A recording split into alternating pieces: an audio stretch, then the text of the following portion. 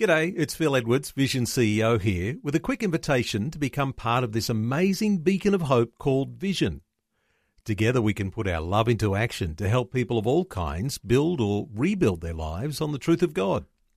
Please consider the part you can play during our upcoming Visionathon appeal, remembering that it's your support that makes Vision possible, including this podcast.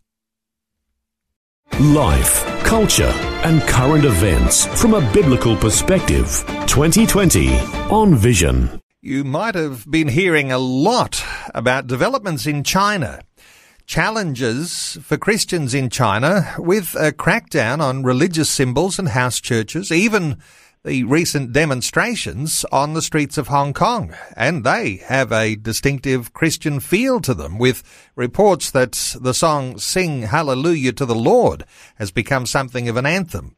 You may be amazed, as I am, when on any given Sunday there are probably more people in church in China than the whole population of Australia. In fact, the highest level, and I guess you would say unofficial, estimates are that there could be as many as 100 million Christian believers in China. With that many, it might prompt the question, how does every person in China that wants a Bible have access to one? Well, Greg Clark is the outgoing CEO at the Bible Society Australia, and they're looking to ensure that printing presses are running hot to meet demand in China. Greg Clark, a special welcome back to 2020. Hi, Neil. Great to talk to you again. Greg, you've had a team that's fresh back from China. They've brought fresh updates on how things are going. If we're getting a focus today on the Bible, is this a crisis issue we're talking about here with the number of Bibles that are being printed? What's the overall big need? I'd say, Neil, the time is now for supporting Bible mission in China. We certainly have a wonderful ministry there through the Amity Press in Nanjing, which I know many of your listeners have supported and heard about over the years. For the past 30 or so years, it's been pumping out Bibles that are made available officially in China through the official pathways, and our relationship in the Bible Society world is with the official church, and also exported to the world. I mean, the Bibles that you and I read, if you look inside the front cover, they're often made in China at the Amity Press. So it's been a wonderful ministry, but it's also true, as you said in your introduction there, that things are getting harder in China at the moment. Authorities are sort of tightening up the regulations around what churches can do and how Bibles are distributed, how many can be printed, and so forth. I don't believe that we're in a crisis where it's all about to stop, but you never know in China. Things can happen and change very quickly. At the moment, we have this wonderful opportunity to keep supplying the scriptures to the growing church, the rapidly expanding church as the Spirit moves in the people of China. And they are really hampered in the growth of the church if they don't have the scriptures.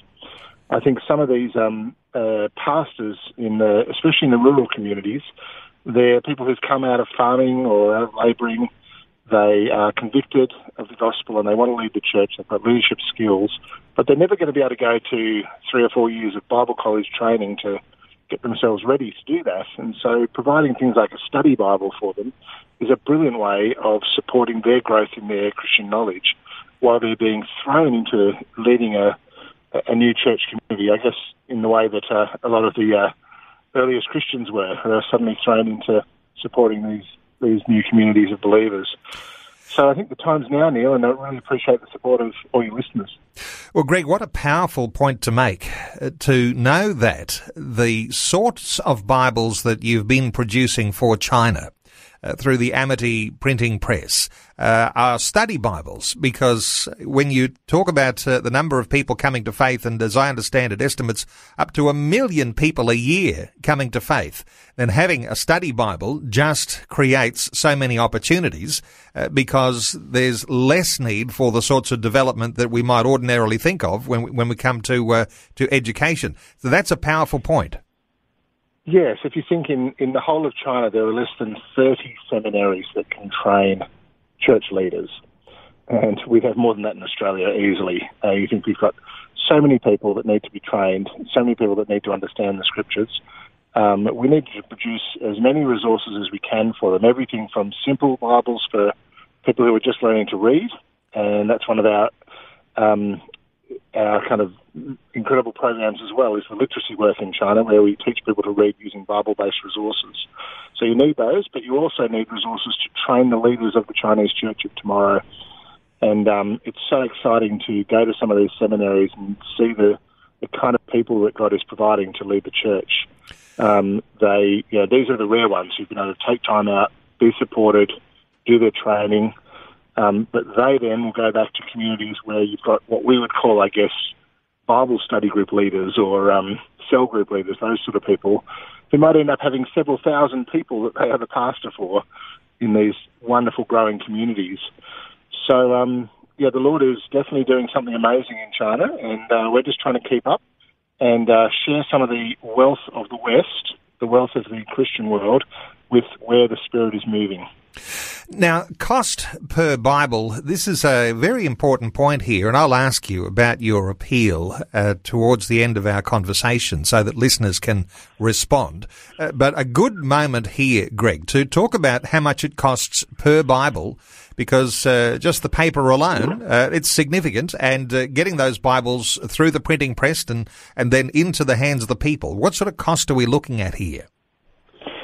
Yes, it's different according to what sort of Bible you're using, but a good rule of thumb for a Bible is that around about $10 gets a Bible from translation to printing to distribution, and often that distribution is to a remote area. So you can make a big difference with just $10 in providing Bibles for China. I was just at an event this afternoon, actually, and a man put an envelope in my hand, and he'd read our appeals, and in our appeal information we talk about buying a roll of paper that can be used to print Bibles at the Amity Printing Press. And the money he gave me for this roll of paper is going to produce 860 Bibles. And that was about $1,700 he put in my hand at that point in time. So you can see you can make a huge difference to the church in China. That one man's gift is going to provide 860 people with a copy of God's Word. And often they are new believers. They're coming to have the Scriptures for the first time. So it's revolutionary stuff, and we who are blessed in the West and able to share and provide, we're the ones who get to help make it possible. We've been hearing noises, Greg, and whether you can comment here, but this idea that there's even some moves to alter the content of the Bible to reflect communist ideas.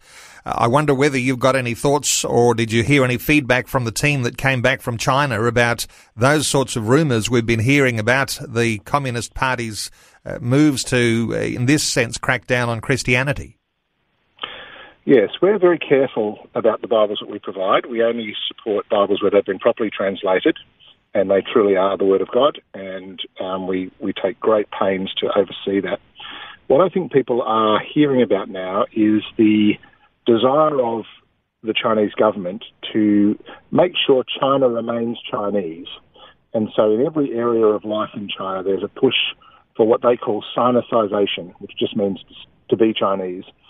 And this also applies to religion. So there is some discussion with church leaders. How can you make sure the church is Chinese? Now, at one level, this is exactly what happened in the Christian church in England, for example, the Church of England, the Church of Ireland, where the country and the religion are kind of blended together in a cultural way. That's fine. If it tips over into a pressure on changing what the Bible teaches in order to not offend the government, well, we'd have a real problem with that. I'm not seeing that happen at the moment, and I haven't seen any examples of where the Bible has been twisted like that, but I guess it would be possible if pressure were continually applied that could happen. But at the moment, we've still got this great opportunity to present the whole Word of God, printed professionally, translated properly, checked properly, and provided to the people. And to be honest, the government wants that to take place. They want the whole of Scripture to be taught, because they want proper Christianity to be practiced in their country. Not cults, not sects, but proper Christianity that is drawn from the Bible. So we'll keep our eye on that. We are supportive of the idea that Chinese Christians should have a Chinese church. It should be very much an indigenous church with Chinese leadership and Chinese people making the decisions about what they do. But we'll just keep our eye on how the pressure is being applied at governmental levels and see if there's any issue there. And of course, the Bible Society would not be supportive of manipulating the Word of God. We're very careful about that. Greg, the sheer numbers, the volume of Christian believers, and there is a shortfall in the availability of Bibles. The idea of keeping the Amity printing presses running and enabled to pump out something like 3 million Bibles in a year, as far as I can understand. What about the passion that the people have for the Bible? Sometimes we might think of a contrast, the way many Aussies treat the Bible as being unimportant. What have you heard from your team that's come back from China, from the things that you've been passionate about over the years, about the longing that there is in the hearts of the Chinese for having their own copy of the Scriptures? Yes, well, some of us, we've been sort of blessed to have the Bible our whole lives long, to have grown up in Christian families, to have never known a time when we didn't have the Bible. I'm in that category. But others here in Australia, we know what it's like to come to faith, to sort of discover Scripture for the first time and just how precious the Word of God is, the revelation of the truth. That's the experience that people are having in China, where they have not known anything of Jesus Christ, and it's been revealed to them that you can find out about Jesus in the Bible. So they are hungry for that. They feel that the Word of God is going to have answers for them in their lives. And they know it's true, and they want it, and they're hungry for it. So it's always a privilege to go to China and hand out Bibles, which we do often to poor communities, and just see the delight and the thrill in people's eyes as they receive a Bible for themselves.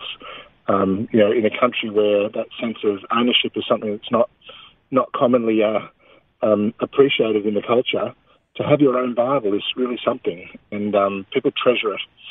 Our team always comes back with one particular kind of story where they've had an older person who's had an old Bible with the pages just tatty for overuse, and they always ask before they receive a new one, are you sure everyone's going to get a Bible here?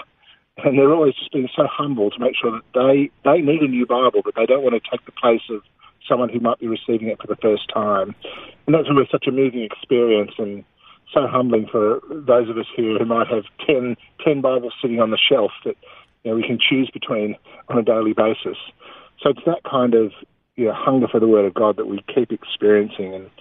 And I tell you, it really has strengthened my faith just to see the level of trust and desire people have for God over there. It is humbling, isn't it, to recognise that sort of passion for the Bible. And I know that there are all sorts of versions, all sorts of minor languages. There's the Mandarin version. There's even a Braille version of the Bible. These are all coming out of the Amity Press. This appeal that you've got going right now, Greg Clark, when we talked about the cost of the Bible and that particular gentleman who gave a $1,700 donation, something like 800 odd Bibles in that, no doubt you'd like a few more friends here, a few more donations. I'm sure at any level is acceptable. You'd like some small donations. You'd like some big ones too. How have things been going with the appeal so far, and what's your encouragement to people to give? It's going very well, and thank you to everyone who's been supporting us. People are so generous, and I think Christian people really see the need and the opportunity in a place like China where we need to do it now to ensure that even if things change, that the Word of God is there in people's hands and hearts. We in our appeal, we suggest 3 particular amounts of money you could give. $10 will produce a Bible from translation all the way through to distribution. But if you give us $40 towards China, that'll pay for the paper that will serve about 20 Bibles. So you can be sure to provide paper for about 20 Bibles just with a $40 donation. $80 gets you enough to subsidise 40 Bibles into China, and 120 gives you 60. So I don't know what your list of circumstances are, but they're the sorts of levels of donation that really make a huge difference. Of course, if you're someone who's got a heart for China and you've got more money than that and you'd like to talk about it, please give us a call at the Bible Society and we can tell you how we can use your resources in this time where we still have the doors open and the opportunity there to really make a difference for the church in China. And I'm sure there's a link on the Bible Society website when you go to biblesociety.org.au. That's biblesociety.org.au. Greg Clark, the outgoing CEO at the Bible Society Australia, thanks so much for sharing your thoughts and your heart with us today on 2020. Thanks for your support, Neil, and God bless to all your listeners. Before you go, thanks for listening. There's lots more great audio on demand, or you can listen to us live at visionradio.org.au. And remember, Vision is listener supported. Your donation, large or small, will help us continue connecting faith to life for hundreds of thousands of people across Australia and around the world. Learn more or donate today at visionradio.org.au.